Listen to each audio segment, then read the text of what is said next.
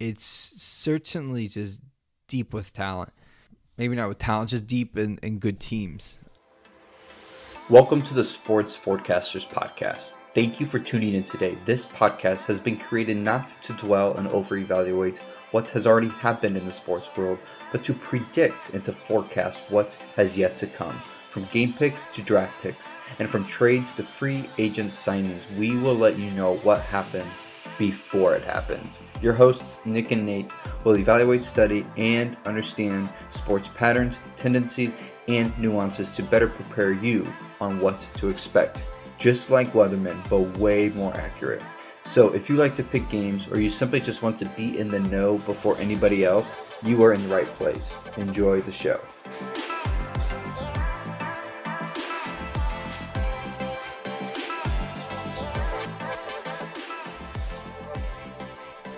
Hello, everybody. Welcome to the latest edition of the Sports Forecasters. I almost said Sports Analyst Podcast. Sorry. It's the Sports Forecasters Podcast. This is Nathan. We have Nick. And before I throw it to you, Nick, I do need to get something off my chest here. I listen to podcasts. I watch a lot of sports talk shows and stuff. I do it while I work. It's most of the time it's pretty relaxing. Helps me focus on work. But lately, something's been really, really bothering me a lot about what all these so-called experts are saying in the state of the NFL. So, last week we saw a significant amount of upsets, right? A lot of the underdogs won, and some were way more surprising than others, like Jacksonville beating the Buffalo Bills, for example.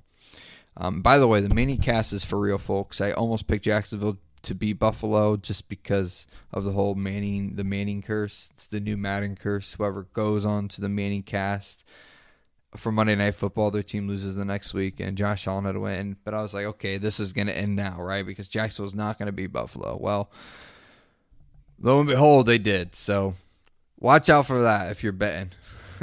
Watch out for the Manning curse. Regardless, everyone's saying how much better the NFC is than the AFC, because they have 5 or 6 teams, with 2 losses or even 1 loss. Well, if you look at the AFC, you've got the Titans and the Ravens with the 2 losses, but everyone else is 4 losses, maybe 3 losses. And I think obviously seeing Jacksonville beat the Bills and stuff like that, everyone's like, who's even good in the AFC, right? But let me give you some stats, because I've said from the beginning, AFC is way better than NFC this year. I feel like they're way deeper. I also just think they're just better, even the top teams. So I was very curious to see how true this is, because everyone's saying, oh, the NFC is not very good, and all the NFC is, and so after this week, I looked at the AFC versus NFC matchups. There's been a total of 37 games played between the AFC versus the NFC. In total, of those 37 games, they've lost 14 games, and they've won 23. If I'm doing my math correctly here, 23 divided by 37 is a 62% winning percentage. 62%.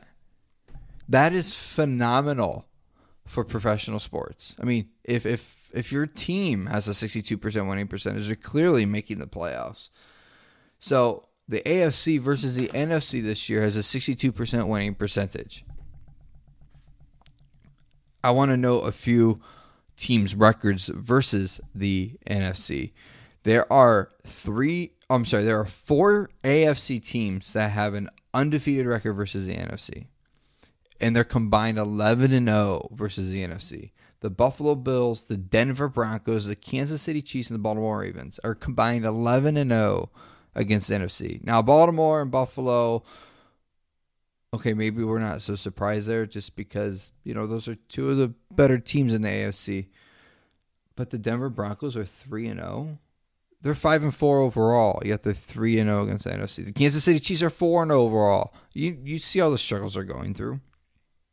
They've won only 5 games, but they're 4-0 versus the NFC. And in all honesty, Los Angeles Chargers, they're 2-1. They were this close to beating the Cowboys. Imagine if that had happened. Then you'd have 5 teams that are undefeated against the NFC. Tennessee Titans are just 1 loss away from being undefeated. The Cleveland Browns are just 1 loss away from being undefeated. Right? So we have 4 undefeated teams, and then there's 3 teams that have just that 1 loss, but will have way more wins than losses against the NFC, and that's the Browns, the Chargers, and the Titans. So, and then I'm looking at the games this weekend, and the 4 teams, I think there's 4 games this weekend where AFC plays NFC, and all 4 of them, the AFC team is favored. So it's clear and obvious that the AFC is by far better than the NFC, because you can't let these records fool you. When 12 of your 17 games are in conference, of course the top teams in the NFC are going to have slightly better records than the top teams in the AFC, because they get to play the worst competition in the NFC. But the AFC, 11 of the 16 teams have a winning record. And you play most of your games interconference, that means an AFC team more than likely is going to be playing against another AFC team that has a winning record. That's insane. That's and then the Buccaneers, they've only have 1 win this year against a team with a winning record. 1 win. They have 2 losses against teams with a winning record, though. Before we just look at records and say, oh, this conference better than that conference, you kind of got to get in the weeds a little bit. Records can be deceiving, because if your conference is just top heavy and very poor at the bottom half, well, you're gonna look better by the eye test, because you're gonna like, oh my gosh, you're blowing out the Detroit Lions, you're blowing out these very poor teams. But then you go to the AFC, and it's like, wow, the 11th seed in the AFC is the Cleveland Browns, who right now kind of look like one of the scarier teams in the NFL. And they're an 11 seed at 5-4.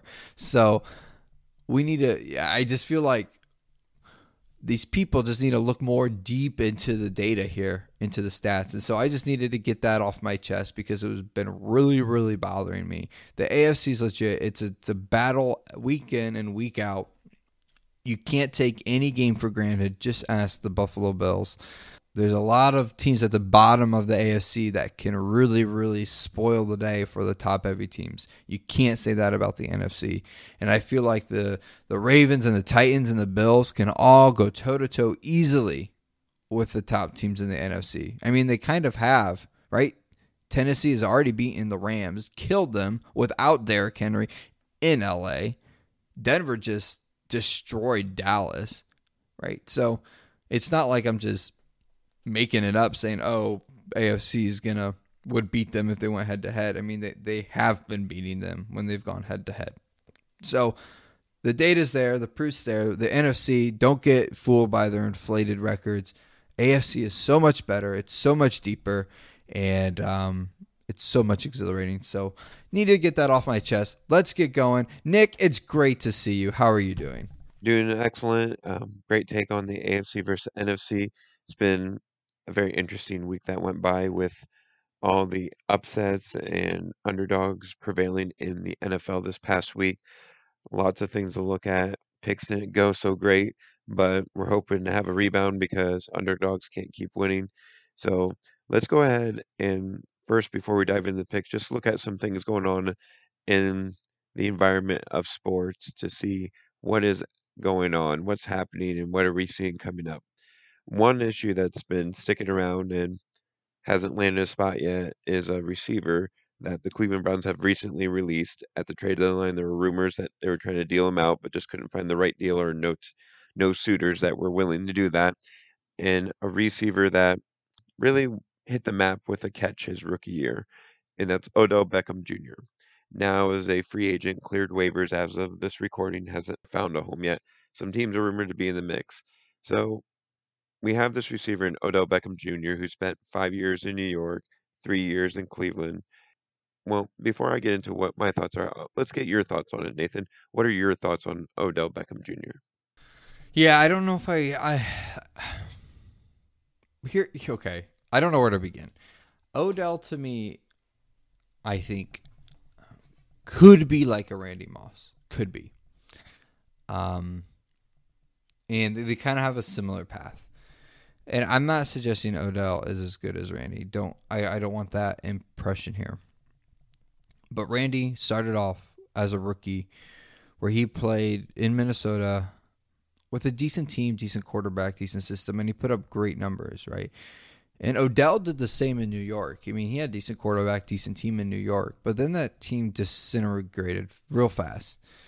And so did kind of his career, his 5 years there. And the same thing kind of happened in Minnesota with Randy, and then I think they both kind of had some off the field issues, personality issues. Ended up finding a spot where it was Oakland at the time for Randy and Cleveland for Odell. Whereas these franchises that probably overcompensated to get them, they weren't quite good fits.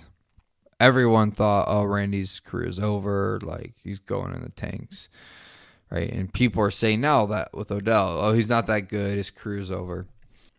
But then when Randy gets in a system that has a winning culture, that has a fantastic quarterback, that zero tolerance, Randy seemed to really button up a bit and obviously just perform out of his mind in New England, 2007 year specifically.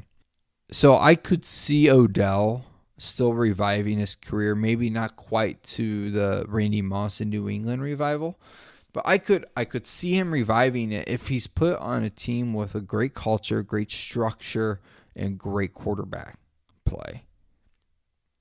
Because he never really had that yet, and neither did Randy Moss really. Maybe when he was early years as a professional, but other than that, just never really had that. So I see kind of these two careers kind of going into similar paths. Now, am I as confident that Odell could revive his career as Randy Moss did? No, I don't think so, because I just don't think he's as good as him. But would I be surprised if I see Odell go somewhere and, start putting up 1,500 reception yards and 10, 12 touchdowns? No, I wouldn't be surprised. I think he's capable of that. I just think his fit in Cleveland wasn't right. His personality didn't fit that culture and that team, and that's why you saw what you saw. Same thing with Randy in Oakland. But I think if he went to, say, Green Bay, I think Seattle, I think you could see him have much better success. And I know both of those teams already have a clear number one receiver, but I think both of those teams rely on their clear number one receiver too much, and having someone like Odell who could go over the top, who could catch passes in the slot, would actually benefit those teams and benefit Odell. That's kind of my take. I think we're gonna have it's going to be similar to Randy Moss, but maybe not as explosive as a career revival. But I do have hope that he can get his mojo back if put into the right situation. What's your take? Excellent analysis on what's going on with Odell, and I completely agree. When the Cleveland trade happened on Madden, it sounded like a great trade. So if you popped in Madden, you'd have someone to throw to there. But in terms of what happened in Cleveland that first season there, he did well. He got 1,000 yards receiving, played all but one game, ended up with 4 touchdowns, but the Browns were 6-10. Baker had looked like he regressed, didn't look like things were going so well at that point. But since then, he has been marginalized, usually most of it by injury. So not really much on his fault, but as you said on Sunday when we were messaging each other, it was clear that Odell being gone, just the Browns look like a different team. They look like they knew what they wanted to do. And unfortunately, Odell has channeled his inner 90s, air quote, diva wide receiver in him these last few seasons, last few in New York, and then this last season here in Cleveland, of where he feels like, oh, they're not using me the right way and stuff like that, which to his point, I would say is fair analysis that they're not getting the ball to him as much. But when you're a team constructed like how Cleveland is, you're a team that needs to not be focused on one receiver. Your strength is being able to utilize any player at any moment for anything.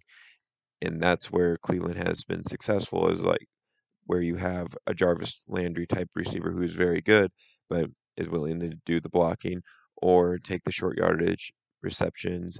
Sometimes he'll get a longer pass, but for the most part, that's not Baker's wheelhouse. And that's where you were saying for Odell, that wasn't the right fit for him. That wasn't the right kind of quarterback that would give him the opportunity to put up those gaudy numbers. It was one thing was going to change. Either he was going to change his attitude of what he thought he needed to do to be a contributing member to an NFL team, or the Cleveland Browns were going to have to do what they eventually did. Because you and I have been calling for them to possibly be trading him or looking to trade him since this last offseason. It's come to this. He supposedly has 3 teams on the market for him. So in terms of stability in that structure that he needs, 2 of the 3 would fit that criteria possibly, where the third team I think wouldn't be a good fit for him. The team I don't think would be a good fit for him would be the Kansas City Chiefs. As much as they would love to have that talent, I don't think they have the discipline in that system to command him to stay in line and do what he needs to do. Not because I think the system's bad. I just don't think it would be that system like get in line, know your place, and we'll get you the ball when it's time. Where the Saints, they are in need of a number 1 receiver, but I don't know that they have the quarterback to get it. So the system itself would lend itself to giving him that discipline, but I don't know that the quarterback would have the command to make sure he follows that. So then it leaves the Packers, and the only reason I would say the Packers would be the strongest suit in terms of having that system of discipline would be because Aaron Rodgers and Devontae Adams already have that massive connection, and you're not going to get in between that. You're going to have to hope that you do pay your dues and get your opportunities. So between those 3 teams, I see the Packers being the most successful based on the current situation that they have going on. Now, overall, I think the Saints would be the better overall fit throughout the career just because Sean Payton has this lineage and he knows what he wants for the system. But without that with their number 1 quarterback going down for the season, I don't know that you would have that command in the huddle to make sure you keep him disciplined and keep him reeled in during the game. So for me, I think, like you said, Odell could have those spurts back up, but I think for the most part, he's going to be marginalized to being a mid-tier receiver now. He'll have those spectacular catches, highlight plays here and there, but overall, I think if he ends up in one of those 3 teams, Green Bay is going to be the best fit for him in terms of giving him that discipline and giving him those opportunities that he's looking for. But we'll see what happens with that. Do you have a guess on a team that he may end up with? Yes, my guess is the Packers as well. And, he's probably only going to sign a 1-year deal on to finish out the year and be a free agent next year, because he needs to. No one's going to take a risk on him this year because of the lack of numbers he's put up. So it's probably going to be a 1-year deal, and that's going to be his audition to get more maybe of a longer-term contract after this year with the team. I think some interesting areas that aren't being talked about. I think the Baltimore Ravens would be a great fit for him. They could really use a receiver like him. They're obviously in very good contention. The interesting part there, they still have to play the Browns twice. So that would be such a great, fun, storyline there. So I don't know. I mean, you never know. All you see all these sources is going to be these 3 teams, but they've been wrong before. Look at J.J. Watt, for example. I think the Ravens would be a very cool fit, interesting fit, and then obviously the story would be amazing, and they're contenders. But yeah, I think the Packers are by far the best fit for him, by far. They kind of need a wide receiver too, and I think he's probably okay being a wide receiver too for the remainder of the year. At least get 7-8 targets a game and show off what he can do. I think long-term, somewhere like the Patriots would be a very good place for him. That team is really coming around lately. Mac Jones looks legit, I think, prematurely. I want to send there this year if you want to compete for a Super Bowl, but look into next year, seeing how they end their season. I mean, that would really follow Randy Moss's shoes. So that's a very interesting fit.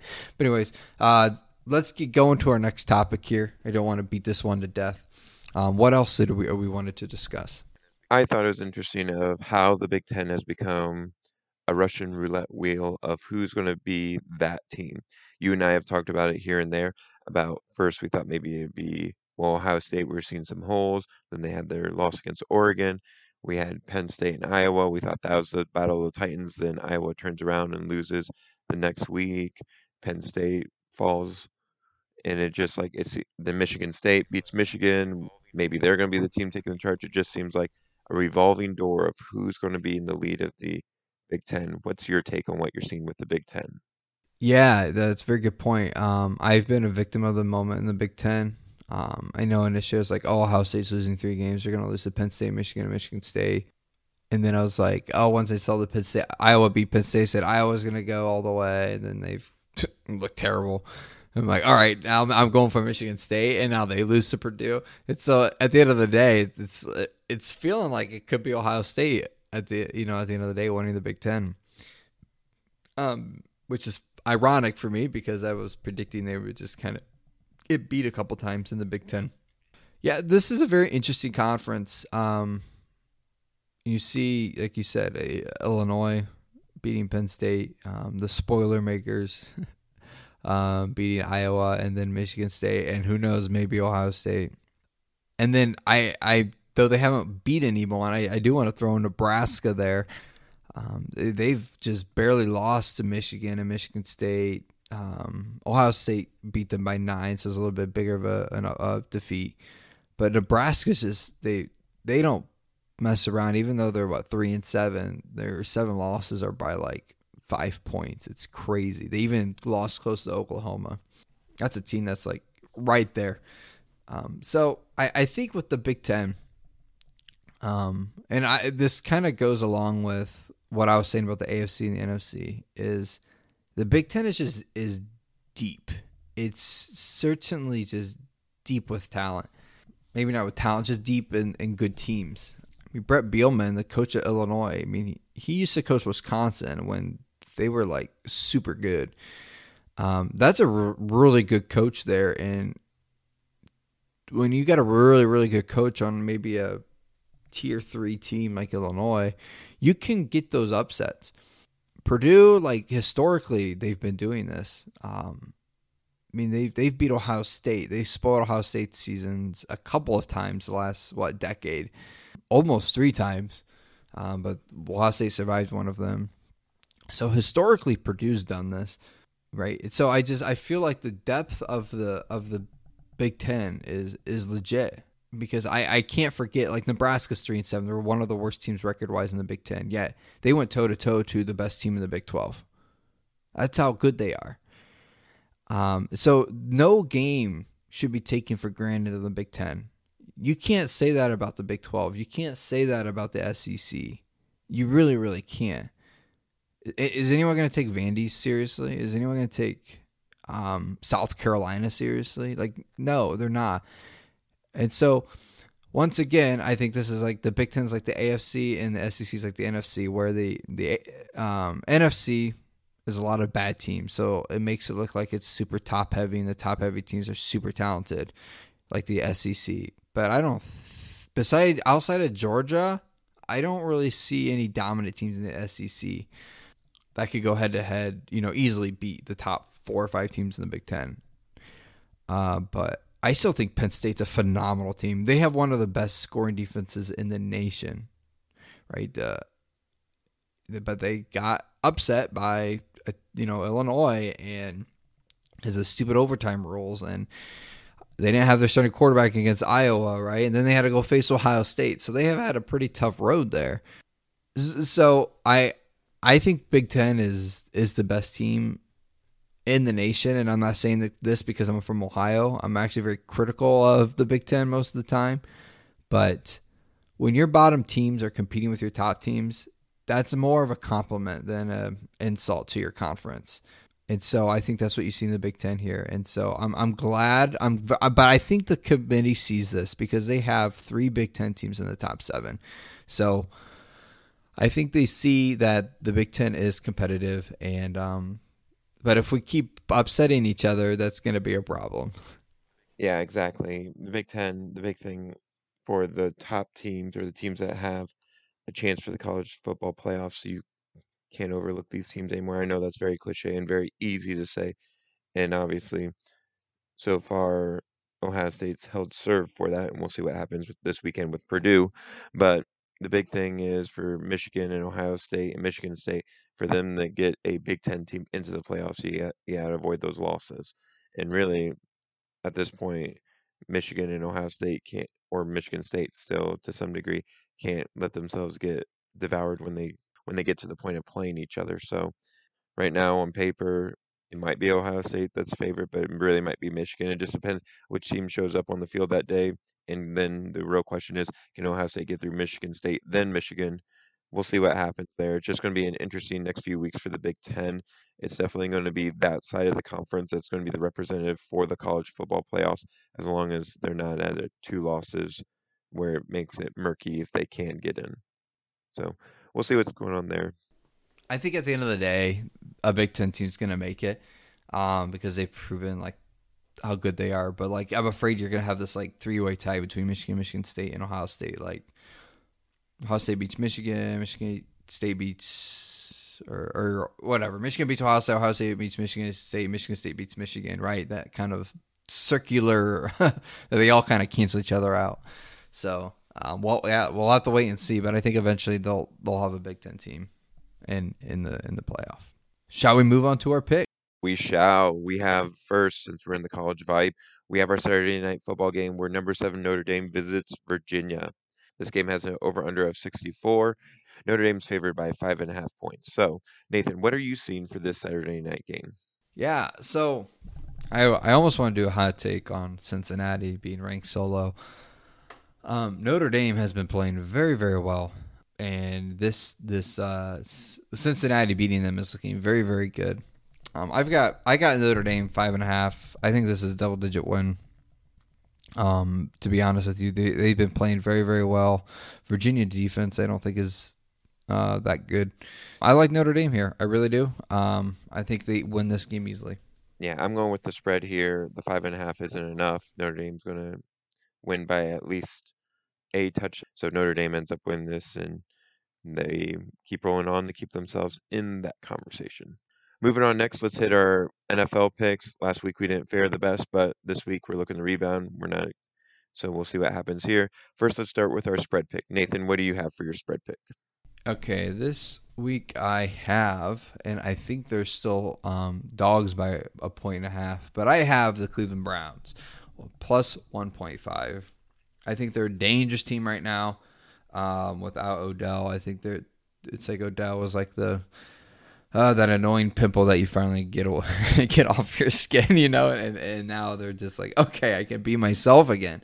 And so we saw how scary this team was without Odell last year, and obviously game 1, they're 2-point dogs, so I'm going to take Cleveland plus 2.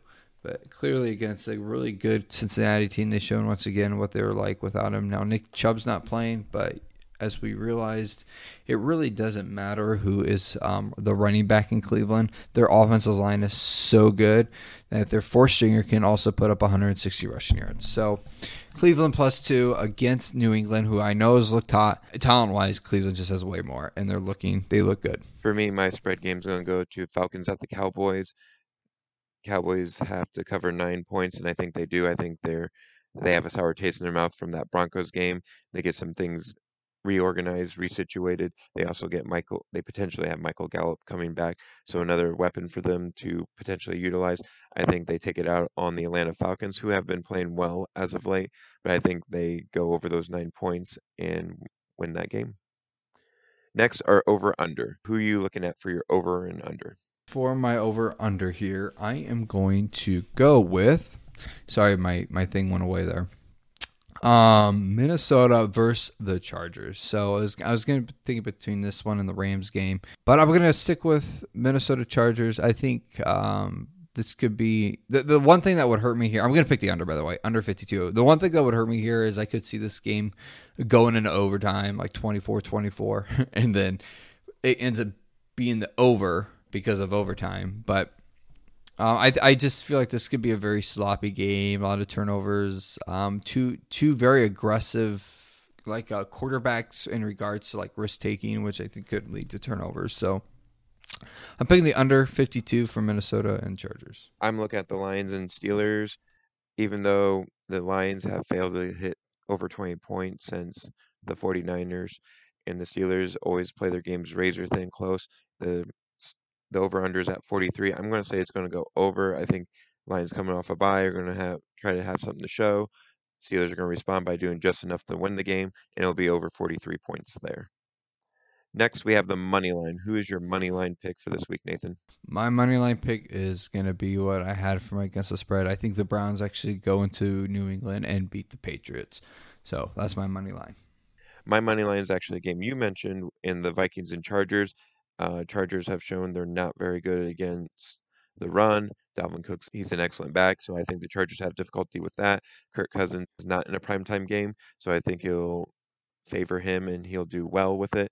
I'm going to have the Vikings pulling off the upset in Los Angeles.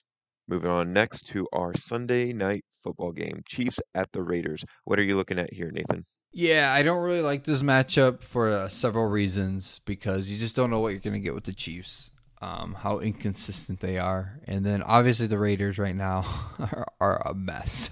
Every week it seems like someone else is being relieved of their duties as a Las Vegas Raiders. So this is very difficult. I think the safe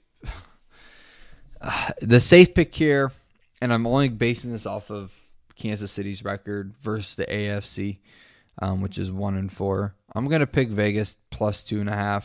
They didn't do very well last week. They haven't lost back-to-back games. They're going up against bottom 3 defense in the league. It's a rivalry game at home in prime time. I think the Raiders Nation will be electric, and I think at some point they're going to really just rally behind Derek Carr, who I feel like has been a very acting professional in regards to all the craziness happening in Vegas right now, and his team. So I feel like people are going to rally behind him. I think this team has something to rally behind, and like I said, Kansas City's 1-4 against the AFC. So I feel like this is going to be a very, very close game. So I'll pick Vegas plus 2.5.